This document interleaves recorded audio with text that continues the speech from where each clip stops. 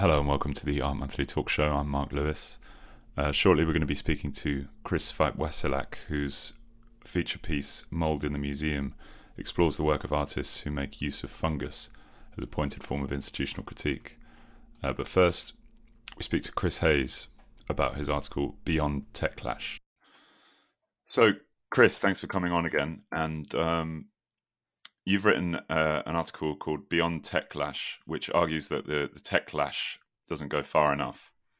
It's not just about content, but about re-engaging with anti-capitalist thinking about technology itself.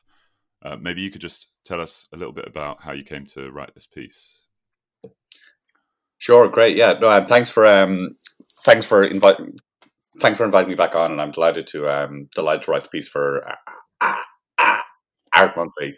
But yeah, so I think the essay is about the relationship between art and the techlash, and the techlash describes a shift in sentiment against the sort of major corporations that dominate digital life, and about feelings about technology and the status of tech workers, kind of in general as well. So it's this kind of play on the term backlash.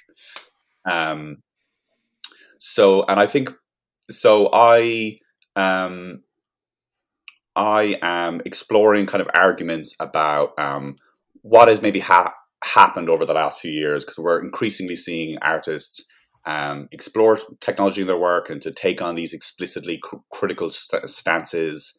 A number of galleries and museums have kind of held these blockbuster shows about the relationship between art and technology, and some kind of sense of critique is often kind of implicit or explicit in the framing there.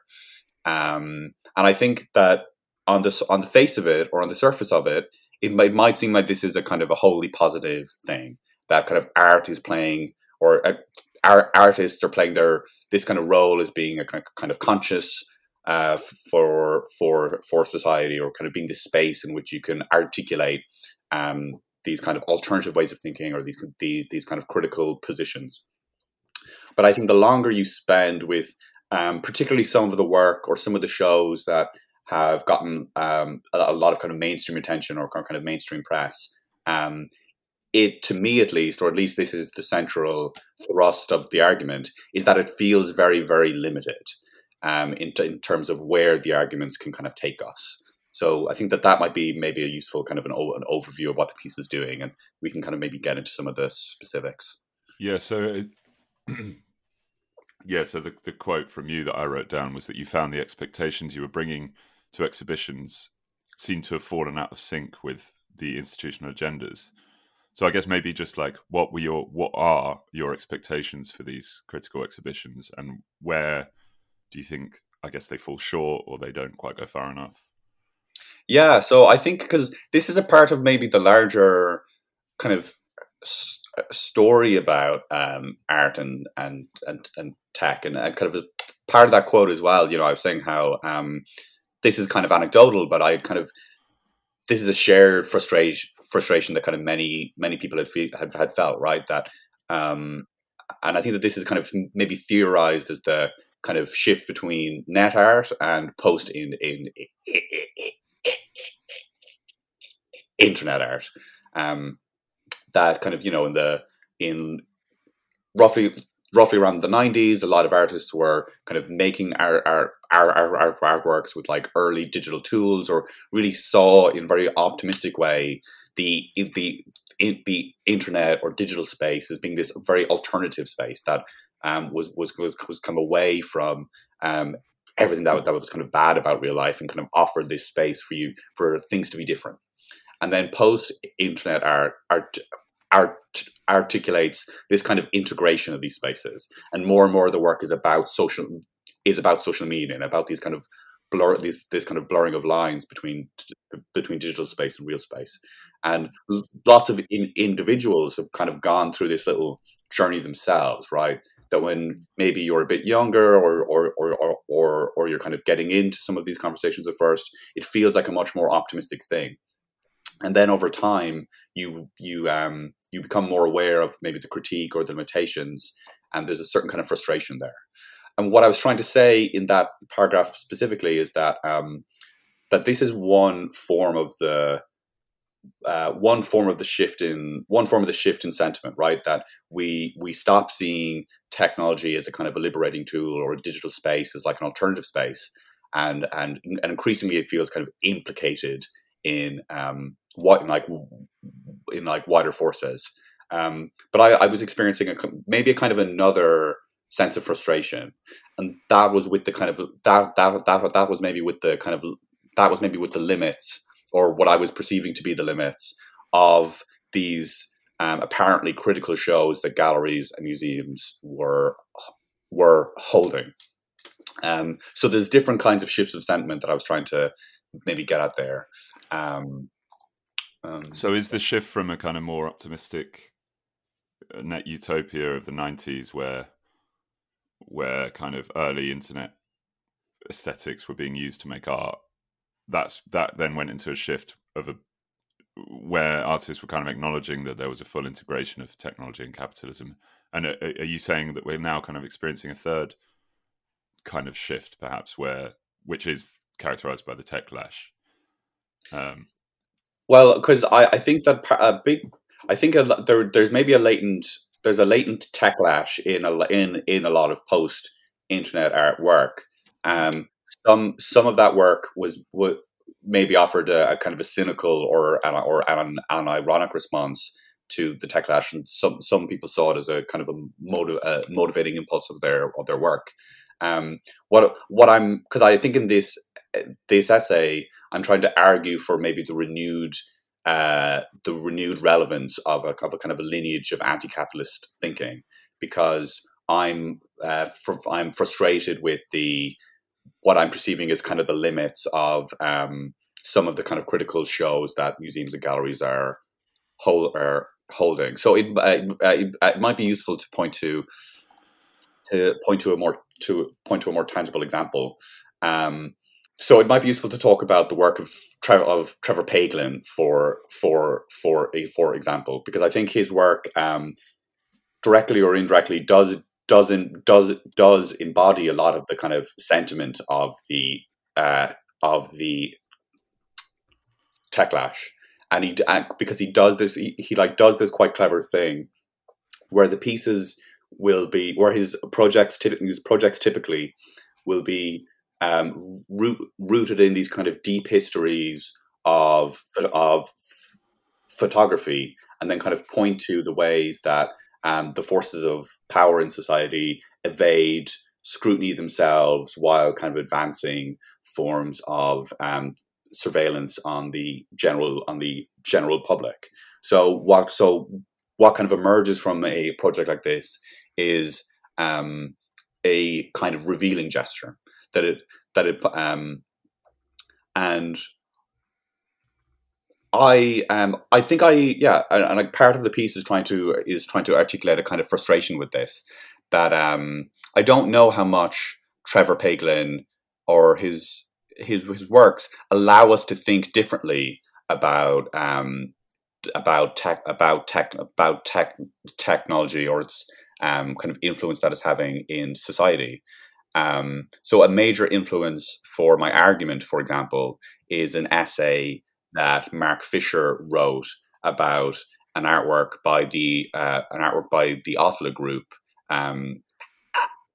Anathema, which is a video piece that they made in 2011. And Fisher's reading of the work situates it within this kind of larger lineage of anti-capitalist thinking that isn't just critiquing technology on its own terms, which I'm suggesting that a lot of the artwork kind of that I'm situating around the techlash does. What I really appreciate about the Othla group work is that it seems to be disputing it seems to be disputing conceptions of technology itself, which I think is a kind of a deeper project, or a more kind of difficult one. Maybe you could talk a little bit about Mark Fisher's discussion of the Otolith Group's work, Anathema, from 2011, and kind of compare that maybe to a more institutional show like the 2016 show at Whitechapel Gallery, Electronic Superhighway, and just how you kind of talk about those two different moments, I guess, in your piece.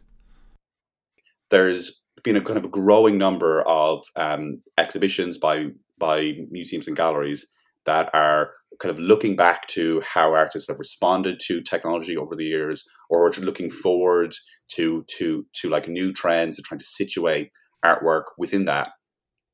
And I find that these tend to be very I find that these tend to be quite kind of limited in their focus and scope. And what I'm pointing to is a kind of lineage of anti-capitalist thinking that isn't just critiquing tech as taking away our privacy or eroding workers' rights, although those are very serious issues. But it's kind of getting at the way that technology is like conceived itself. So a kind of a major point of that is this text that Mark Fisher wrote about a work by the Otolith Group, and the work is called Anathema, and it was made in 2011, and it's this beautiful and kind of strange and charming work that like samples a lot of clips of the advertising of like touchscreens. And then it kind of makes it into this almost strange kind of like a cultic thing where it's flicking between these kind of crystals on screen, which is referencing again the kind of crystal the crystal technology that makes touchscreens work. So this is a different frame to think or to talk about tech, right?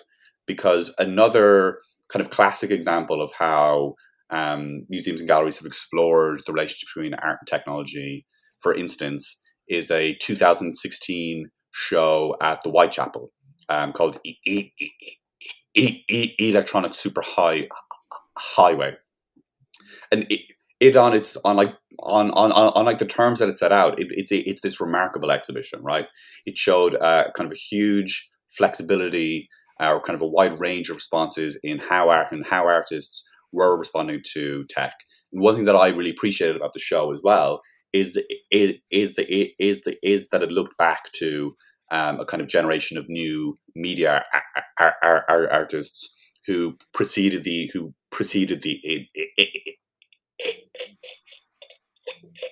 internet, and it also began with the most recent work and then worked backwards. So it was doing all of these kind of amazing things about thinking about time and how artists were responding, and it was a very impressive kind of example of the way that artists can capture the kind of texture of like what it means to be alive and to kind of live through these dramatic societal shifts. But the one piece of the puzzle that it kind of ignored or looked over was like conceptions about technology itself, right? And that's why I found this Mark Fisher text so attractive, because he is kind of situating the conversation in a kind of wider lineage of anti-capitalist thinkers who are disputing capitalism not just as an unfair system, but as a kind of form of belief itself.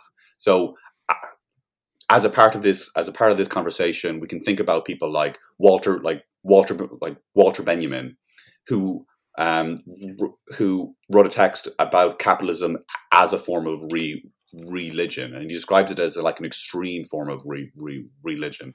And there he was disputing, or he was diverting from people like Max Weber, who talked about the way that the Protestant work ethic had kind of shaped capitalism, and Benjamin kind of wanted to take the argument further and say, no, it is like an extreme religion in and of itself. And then there's also people like Isabel Stengers and Philip Pignare, who coined the term capitalist sorcery. So this is a kind of a part of the conversation that I wanted to put this debate about art and technology in, because if you think about the work of other people, someone like Trevor Paglen, um, um, who are, I think, are understood as as advancing very kind of insightful or advanced forms of critique about what technology is doing in society by looking at like military bases or the kind of physical cables that make the internet possible, or the kind of multitude of surveillance systems that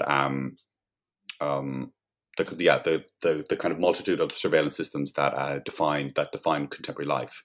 Um, all of his work is kind of looking at technology as it is, but it's not getting to that more kind of core or like ideological conversation about the way that technology is like conceived itself. So is this kind of related to Mark Fisher's notion that you quote, I think, from Digital Psychedelia, where he says capitalism is indifferent to content. All that matters is that the content continues to circulate.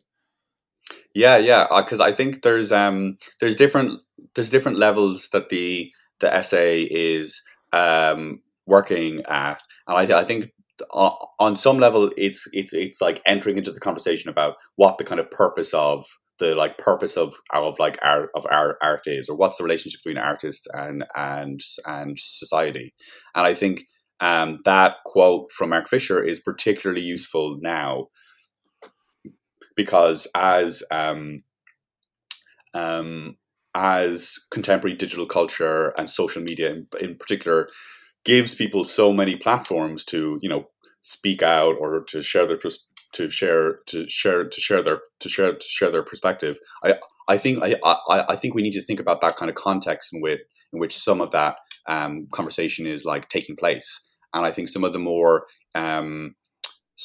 insightful interventions into kind of digital life and social media have kind of raised that point that on some level the like social media companies are still like profiting off you, even if you're being critical of their business model. So this becomes a big issue for this idea of like critique in art, right? What does it mean to like reveal something about surveillance? What does it mean to make people aware that the internet is not this immaterial, ephemeral system, but one that is actually, built with physical infrastructure in the world, and often depending on the kind of hidden labor of people around the world. Those are like important things to do, but they are also very kind of limited by this context itself, and that's part of why I think this kind of lineage of thinkers who are trying to not just critique technology, but to think about technology differently are so important, and why that author group work is for me very kind of convincing. But like something I'd want to add slightly as well is that I don't believe for instance that like the criteria that we should be thinking or talking about art is simply if we like agree with its politics, right? Like my point about this difference between certain kinds of artworks or certain kinds of shows isn't just that I agree with one person because Mark Fisher wrote about them, but I disagree with someone else, because I don't like something that they said in like an interview, right? I think that this like also kind of gets at some of the sort of formal choices or the kind of strategies that artists are kind of taking on too, and I think that there's a lot of room to kind of change how we're thinking about the art and about what artists are do. But part of my hope for this kind of lineage of thinking as well is that it kind of might prompt new or like stranger ways for people to kind of engage some of this topic.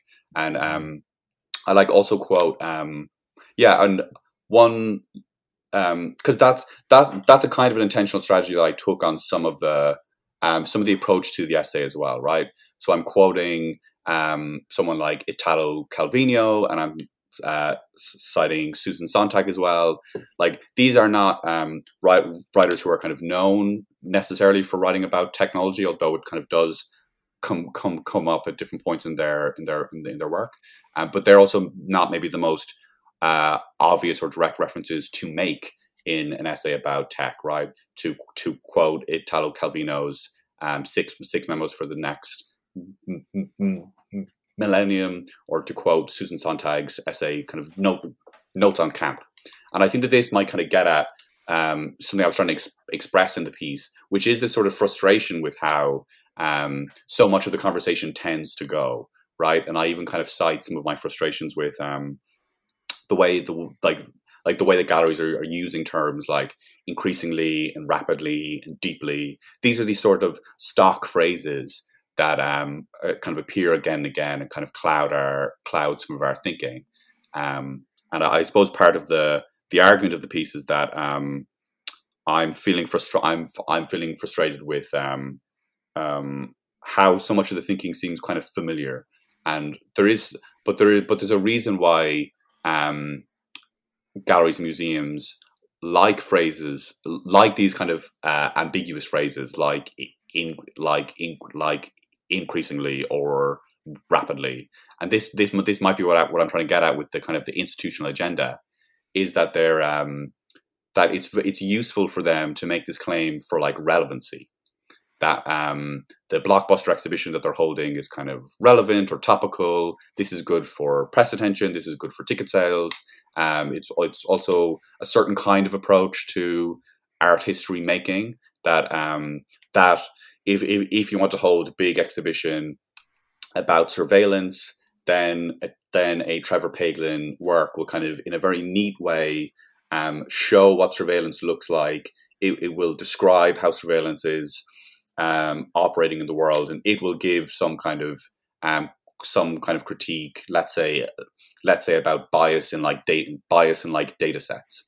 And on like an immediate or an instinctual level, I've tended to find this a bit dry, or a bit kind of lacking, while feeling like the political claim of the work was maybe very certain or convincing in certain ways. But there was that kind of inescapable feeling that like something else was being left off the table here. And I think that Mark Fisher text, Digital Psychedelia, was really awakening for me in kind of certain ways or certain kinds of my thinking, and it scratched a certain kind of itch that I think that some of the work of the Othla Group does too. And I think I avoided doing this in the piece because I think it would need to be its own quite significant project. But I think that there is a lot of artists out there who are making work that destabilizes our understanding of technology or the internet in some ways. And this tends to be work that is that like looks or feels a bit strange, that it's looking to alternative ways of thinking, or like forgotten or overlooked histories. And that's the reason I wanted to appropriate that phrase from Jean Baudrillard as well, the kind of the idea of the strange tomorrow, because he's talking about the ways that theory shouldn't just be a means of like describing the world, right? That what a strange tomorrow does is it expects, or it anticipates, a way of living and thinking differently. And I think that there's a lot more scope for art to kind of take on this space. Yeah, I wanted to come back to that idea that you mentioned earlier, that maybe your vision is that we can talk about technology. I think you said, yeah, in a stranger way, which I thought was great. But it seemed to me to be linked maybe to the quote you take from Susan Sontag: "Style is everything." and you seem to be kind of saying, well, I'd ask you to maybe elaborate on how Sontag's notion of the purpose of camp, and this idea of dethroning the serious, just maybe to elaborate on how that connects to maybe what your vision is for how to talk about technology. Yes, well, because I don't mean to I don't mean to keep talking about Trevor Paglen, because the intention of the piece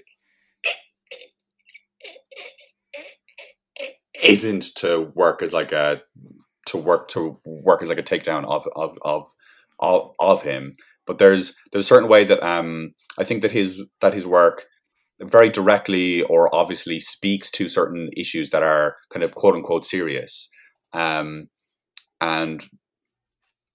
this I think kind of quickly slips into the way I describe about this kind of this idea of like this idea of like relevancy being something that institutions are very kind of attracted to. But yeah, no, I think that I think that the Sontag quote is really useful because of this phrase to dethrone the serious, and because there are these ways that certain artists or certain approaches might be obvious or direct or kind of relevant in some ways, that ends up, without intending to, taking technology on its own terms. And I think that there's more fruitful approaches that don't just describe the way that technology does work now, or to describe the kind of various injustices of specific corporations, but to try and think about it differently. So there's this kind of taking something off the pedestal, so that we can kind of think about it differently, or else that we can look in other directions as well, I think is great. And you mentioned that you think there are some artists working at the moment who are going some way towards doing these things, but do you think the problem is that the institutional agenda doesn't align with that vision, or that how can we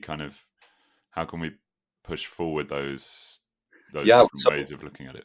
So it's funny, because I am in like an earlier version of this piece, I did start like naming people, or like kind of cobbling together my kind of cast of artists who I think do exemplify this kind of alternative ways of thinking about tech, or these alternative approaches. But it's quite interesting that very few of them do foreground like tech or technology as a part of their practice. Although if you look at how the work is made, certain choices, or even the kind of the wider discourse around their work, it's obvious that they're thinking about this stuff. But there's clearly something about the quote unquote art and technology world that they're trying to distance themselves from. So I decided to kind of remove them, because I think it's maybe a part of a larger project to kind of explore that. But I think if you think about my discussion in the piece about the differences between Christian Marclay's The Clock and the practice of Ryan Trey-Carton, this for me was like an interesting discussion that I was kind of borrowing from Claire Bishop, and kind of advancing forward in a certain direction as well, was that it's not exactly clear why certain works get described as being about technology and why certain ones don't, right? So Christian Marclay's The Clock, for instance, lots of digital tools were kind of central in the making of that. But when you look at the work, or when you experience it, or when you kind of read a lot of the kind of critical writing or the historical writing around it, it is talking about it in kind of a history of like cinema, right? But then there's someone else like Ryan Trey-Carton who is kind of making these kind of self-consciously kind of digital fragmented films, which is kind of very readily just very readily described as being about art and technology. But both are using editing software in like an extensive way, Both are obviously coming from a context in which we are sort of overwhelmed with things to kind of look at, or that's kind of vying for our attention. But it's not clear why one is seeing as this kind of archetypal response to like digital life, and one is not. So that's some of the thing I was trying to do in the piece, was to cite slightly unconventional people, or to try and just question some of the kind of the norms or the expectations about some of the kind of the art and technology conversation. And it's part of the sense why I think it made to write about it now as well, right? So this is in 2022.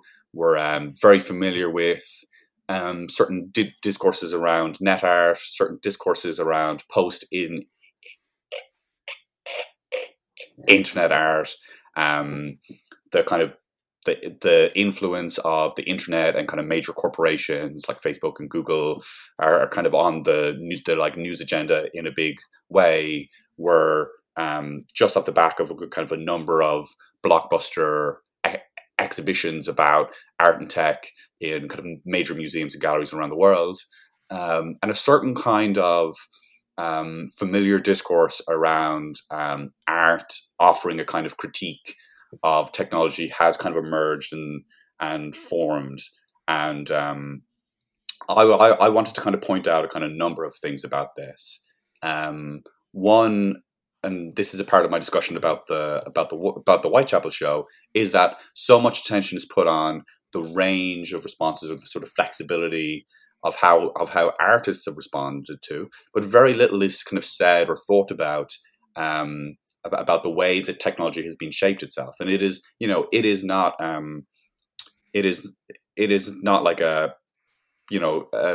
expected thing that our relationship with technology should kind of be the way it is, and kind of what it means to critique that relationship is actually is a very kind of complicated thing. Like there are lots of different activities that are dramatically different to what they're doing, that are all kind of described as being a part of this same kind of critique. Like I reference Adam Greenfield's Radical Technologies, for example, and he in the book kind of moves across these different positions about how technological systems are very complex and very powerful, and by these corporations they're sort of intentionally kept opaque, and a part of a sort of a democratic impulse is that we need to kind of decode and explain and make this accessible for the general public.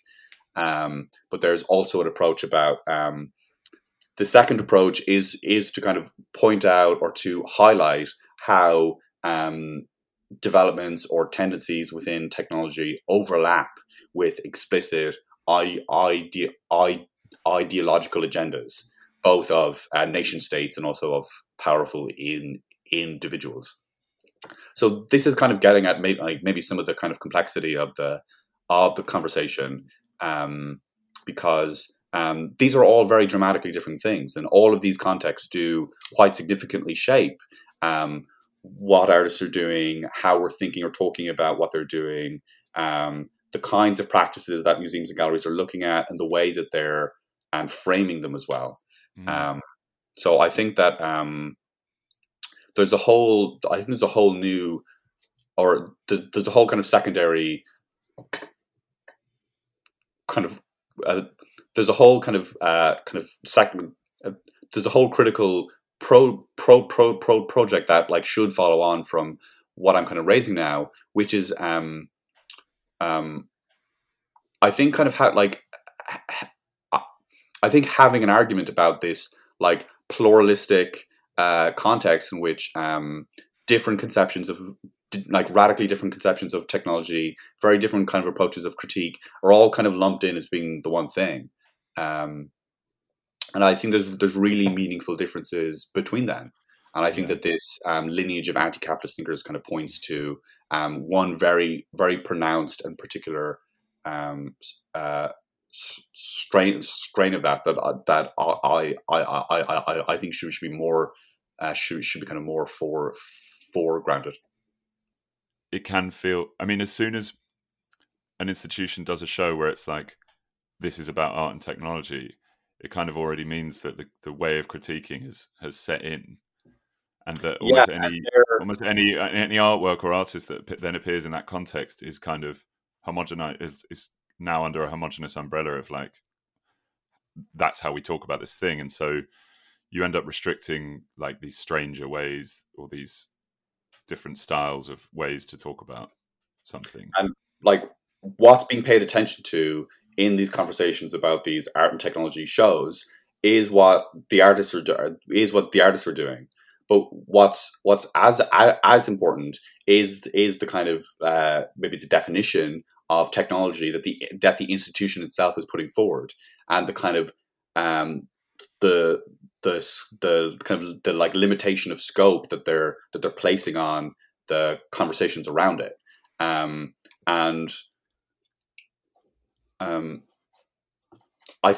think that second part deserves a lot more scrutiny and attention, because for me it's not just about that you would just hold the same shows, but you would show different kinds of work or something. Because I think that how the institutions are defining what technology is shaping how we're thinking about the artists that are involved. And of course, with any sort of big blockbuster show, you're only seeing a very narrow snapshot of any individual's practice. So it's even quite difficult or kind of unreasonable to expect any of the artists to be able to sort of destabilize how the conversation is happening in that context, right? Yeah. Fantastic. I think that's all we've got time for, Chris. But thank you so much. Great, and thank you so much.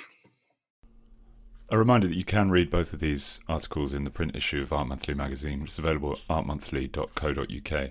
And we have an offer at the moment where if you start subscribing this month, you'll get a free Samson Kambalu artist print with the first issue. That's also available at artmonthly.co.uk. So, Chris, you've written an article entitled Mould in the Museum, which explores recent work of artists who make use of fungus as a pointed form of institutional critique. Maybe you could just tell us what you're driving at in this piece and how you came to write it. Okay, yeah. Thanks. I guess partially it was just to think about mold as sort of a medium in itself, I suppose, in an art context, and how that might connect ideas of disgust and ideas of thinking about kind of what's already present in everyday life, every situation that we're in, and how that might kind of cut through art itself, art institutions, and our kind of encounters with it, and like how we kind of think about ourselves as sort of separate or distant from it. So, I mean, I guess the piece was a long time coming through just encounters with some of the artists that are mentioned in the piece, in terms of that they just literally have mold or fungus or mushrooms in a piece itself installed in it. But then also kind of like a broader context of, I mean, I'm sure listeners might have noticed, mushrooms themselves in various artworks, whether as a conceptual prop or as the sort of like inspiration for how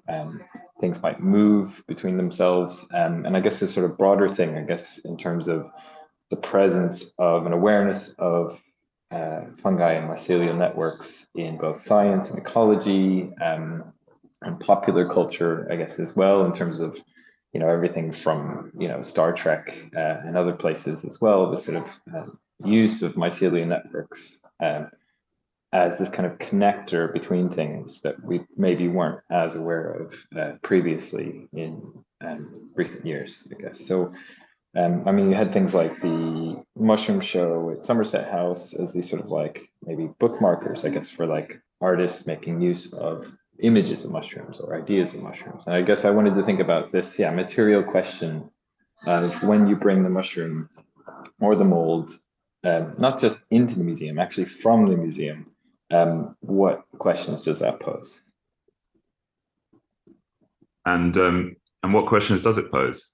Is it questions of kind of institutional critique, or questions of this idea of mold maybe outliving the institution, or Yeah, I mean, I guess I suppose maybe it's this kind of question partially of like for me there was these kind of questions of like what does institutional critique achieve these days, I suppose, you know, if like there's this idea of co-option is so readily apparent, but then I think the idea, what interests me about the presence of the fungus in these things was that it's already there, and sort of just highlighting it. So it's this idea of maybe a kind of reflection or a mirror, or sort of like a kind of acknowledgement of necessitating a broader definition of what we think of as an art institution can hold or does hold, or even a broader definition of culture, and this idea of that like microbial or mycelial work, or even just microbial or mycelial death that's necessitated in order to enable this encounter with the art object, I suppose. So these kind of questions of hierarchies and I don't know, anthropocentric presumptions, I suppose, that we kind of reside on these things that I found kind of interesting, I suppose. So, I mean, I guess like say one starting point for me, I mean, the piece itself starts with a description of these Petri dishes that Esmeralda Valencia Lindstrom made for her show at the Royal Academy in 2019, where she'd swabbed various artworks that were either being presented or in storage, and then cultured the swabs and presented those. And they're kind of a, you know, sort of portrait in alternative form, I suppose, of these artworks by Philida Barlow, Anthony Gormley, Anthony Caro. But then, yeah, it was sort of this broader question of like, what is that actually depicting, and the kind of broader, I don't know, like threat is it, I suppose. And it was a very small gesture. I mean, I was invited to write a text in tandem with the show, so that kind of got me started thinking on it as well. And I mean, there was one phrase that kind of ended up writing in the text that sort of stuck with me, is that like fungi are the editors of the world, partially in the sense because they can break down everything.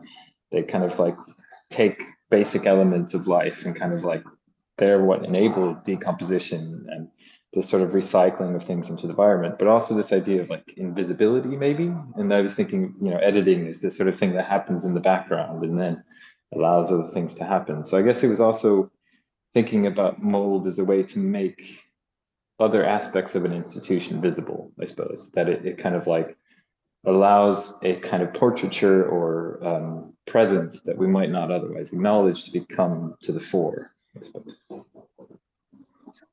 So, and is that to do with how specifically does that Esmeralda Valencia Lindstrom work kind of?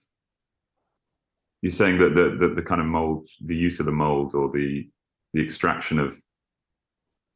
Well, first of all, how exactly does she make these Petri dishes? She extracts kind of bacteria from artworks, or? Well, no, it's literally just taking a swab and running it along the work itself. And then, so a Petri dish for culturing generally has a bit of a kind of sugary base to it. And then this sort of thing that mold and bacteria love. And it just, then you just put it in a kind of like warm place to let it propagate. And so the Petri dishes were kind of a mixture of bacteria and molds growing in various patterns. And yeah, I mean, that was kind of it. It's quite simple on one level, in that, you know, it is just a growth. They do have these kind of crazy colors though as well, like the Philida Barlow one's kind of pinky and yellowy, you know, and the Gormley one's just kind of this sort of dry brown, which kind of becomes very tempting to kind of read as a reflection of something else within the work itself, which, you know, maybe it isn't, but I guess maybe that's the kind of interesting rub of it, in that there's this sort of potential for other elements to come through that we might not be able to recognize in some sense. But is there a sense in which it's a kind of metaphor for the way in which collections inhabit institutions, or a sense maybe in which it's somehow the mold could be like an occupation, like in a kind of almost in a some kind of anarchic sense or anti-institutional sense. Yeah, and that it's something unruly or unaccounted for, that is already kind of working its way through the institution. I mean, I think most institutions do go through a process of kind of cleansing things that go into their collections. So things are heat treated often before they're kind of stored. But obviously that doesn't kill off everything.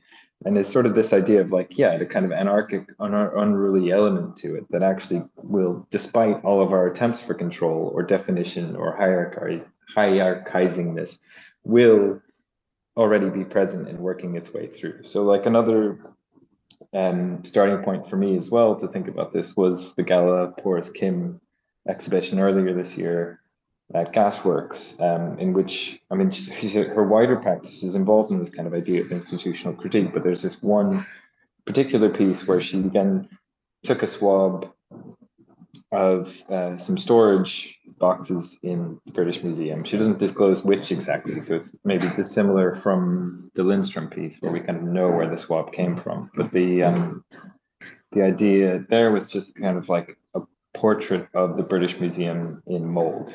And so it's just a large cloth that is soaked in a kind of agar sugar starch, similar to what is given in a petri dish, and just letting it grow over the weeks of the show itself. So that you get all these kind of greens and browns and grays kind of growing in these concentric circles across this giant piece of cloth. But that itself, you know, again, it's sort of a portrait, but it's also disclosure, I guess, this sort of like insight into the museum itself. Say, okay, and I guess that question that I'm asking about is like, okay, how do we accept that this stuff is already there? What are the implications of that? That being that, like, okay, if we say, okay, mold is already there, and this is already embedded in our definitions of culture, so we necessarily have to expand what our idea of culture is, or like to think about what is being trampled on or discounted every time we think about these encounters with the object itself within the institution. Where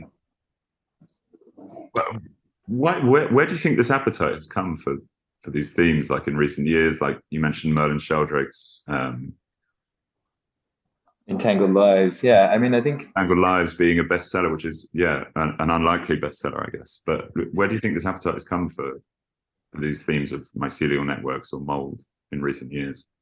I mean, I think partially it's an idea of, I don't know, maybe an encounter with the unknown. I think there's a few parallels. Like if we can think about it alongside, say, AI or even artists' use of clay, or, you know, it's this kind of like reaction to ephemerality and dislocation, where actually there's something more rooted and something kind of predating us that actually connects stuff. So partially there's this idea of like connection, and there's a naturalness to it that I think appeals to a lot of people. But I think it's also maybe it's just that the science is actually becoming more focused, and that then slowly filters down to a kind of cultural awareness of what is actually around us and what we can do with it and how we kind of interact with things. You know, it's sort of these ideas of mycelial networks connecting, you know, ecologies is only, yeah, just recent decades. So I think it's that kind of slow filtration of that into artists understanding that wider things. And so yeah, to be honest, I wouldn't know how to kind of define the hunger for it, but I think there's sort of like different ways to understand. It's like I don't know, there's something evocative and that's both the kind of like cosmic and grounding at the same time. You know, there's sort of this contradictory pull to it. I think that's quite interesting. And I mean, the Sheldrake book it's very entertaining as an introduction, but there's also these kind of like great ways to think about like this idea that it talks about like giant mushrooms kind of being the first form of life that kind of colonized land, but also this like mushrooms breaking down wood being what enabled then things like petroleum to form. Or no, actually it's before that. Anyway, sorry, it gets mixed up. But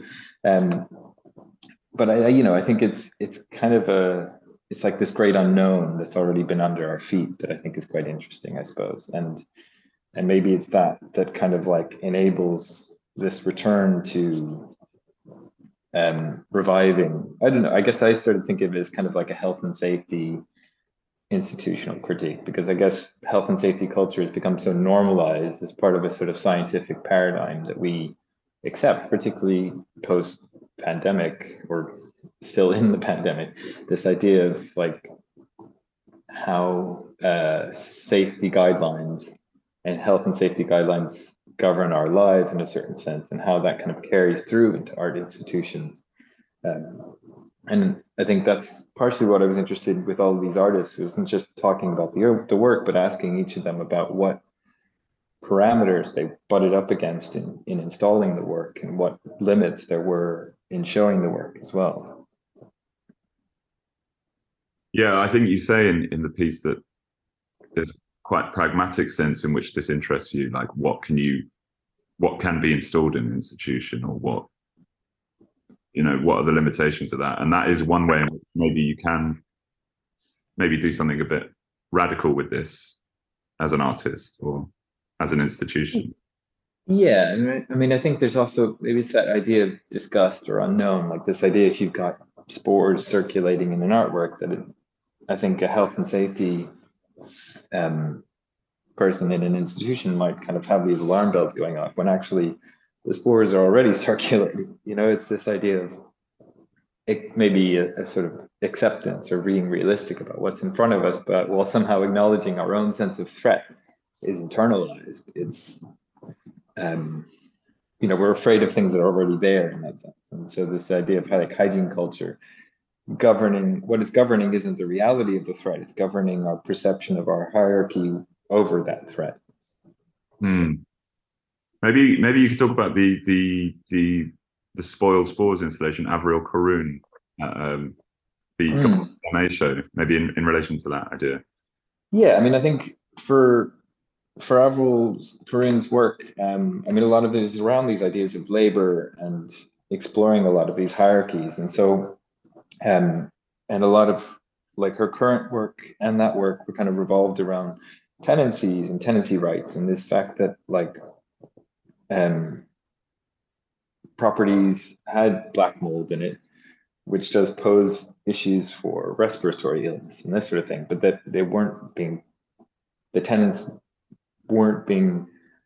properties weren't being looked after, was then posed a threat to the tenants. And so, but her way of kind of like posing this question was through producing a kind of faux luxury good of a mold ripened cheese, but then so making cheese, but then taking some of the black mold from some of these properties and using that to culture the cheeses. So, and then making these kind of faux ads and presenting them in these food storage fridges, so that your encounters with this thing that looks appealing on some level and has the kind of appearance and smell of a luxury good, but that holds all of this other realistic definition of culture, like this idea that like moldy flats and people being ripped off for damp apartments is actually part of our culture as well, and that's kind of an ongoing concern for her, just with the Got Damp project that she's working on as well into the coming year, of like collecting water from people's humidifiers in various damp houses, and like how that's connected to issues of social housing, issues of the housing market itself and its kind of exorbitant pressure to always grow, but then within it is all these issues of the rot, I suppose, is one way to look at it. I mean, that was something within Lindstrom's work as well, was this idea of an interest in dry rot and how it kind of works its way through buildings. And that kind of became one of her organizational principles for the show. But, there's also looking for dry rot in the RA, which she didn't find. But that was kind of one way to think about the show, with this kind of like fungal occupation and how it exposes this kind of, let's say, the fungal rot itself being not just a metaphor, but a reality for kind of like conceptual rot. Yeah, you touched on the Corinne's piece there with is it the piece called Got Damn, the collection? Yeah. Maybe you could just describe that piece a bit more because I think it is interesting the way it speaks specifically maybe to an issue in London about damp and mold in This is an ongoing project actually that she's still working on with Taco in the Thamesmead estate, but also that she'll be working on in Dublin as well next year. So it's kind of something that, like, say, if listeners are interested in and want to take part in, that she's looking for more people taking part. So the work doesn't have a shape as yet. I guess it's more figuring out what it is and kind of thinking through these questions of, property value, presence, what kind of living presences we sit beside, and like how can we live with them, and how are these regulated in some sense. So it's a kind of ongoing thing that is yet to take. Yeah, I mean, so far she's been collecting water from various houses in the Thamesmead estate, but it's kind of expanding, excuse me, to wider in London and in Dublin as well to get, a kind of broader sample to think through as well. Mm. And other artworks you discussed, Steve Bishop's Deliquescing. Yes. So, I mean, yeah, so it was interesting as well because, like, say with like Lindstrom and Porus Kim, there's this idea of like the mold coming from the building itself. But I guess it was also necessary and interesting to think about this alongside other ones where people had grown mushrooms within an institution that wasn't necessarily cultured from the institution itself. So, like, say with Steve Bishop's work, this was at KW in Berlin in 2019, where he's growing lion's mane mushrooms, but then the growing necessitated covering the whole floor in plastic sheeting and kind of making sure that the place had extremely high humidity and was quite warm. 15 degrees, which I guess is quite cool, I suppose. Sorry. Warm for today, maybe. But yeah, but the lion's mane itself being kind of one that's touted in sort of like health food or health context, specifically from Chinese medicine, but then has kind of been absorbed by a kind of Western health food obsession, I suppose. But this idea that it's good for regenerating brain cells, so they kind of tried to promote it to older people to kind of like promote memory and things like that. And so, and this was sitting along a video of a abandoned mining town in Canada. So this idea of regeneration maybe was there. This idea of like other growths that can maybe lead to something growing back, or something else happening that maybe isn't obvious or not. But I mean, I guess what was interesting as well is like Bishop was talking about how they'd had a leak from a previous show that kind of had caused some leaks through the floor, and so they were quite anxious about this installation. So they had to kind of seal things, but it didn't turn out to cause any sort of structural issues despite the high humidity.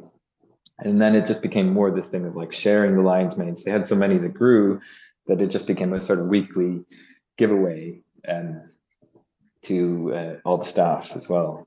And I mean, that to me sat interestingly next to Candice Lynn's piece, which was also using lion's mane, but itself was being kind of within a bag that was supposed to be moisturized with urine from people who worked within the gallery. I mean, it was originally shown in a commercial gallery in LA, but then it's currently part of a bigger show at MIT at the moment, like a bigger group show called Microbiomes, I believe.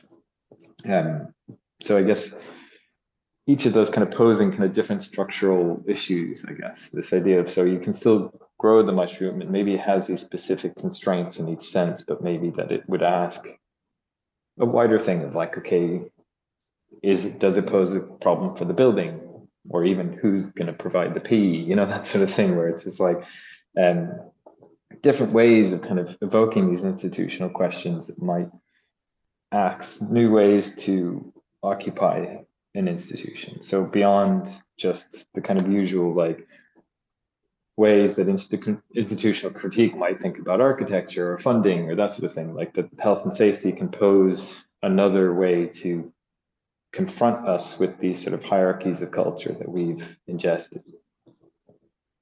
Amazing. Thank you so much, Chris. I think that's all we've got time for. Great. Thanks for having me.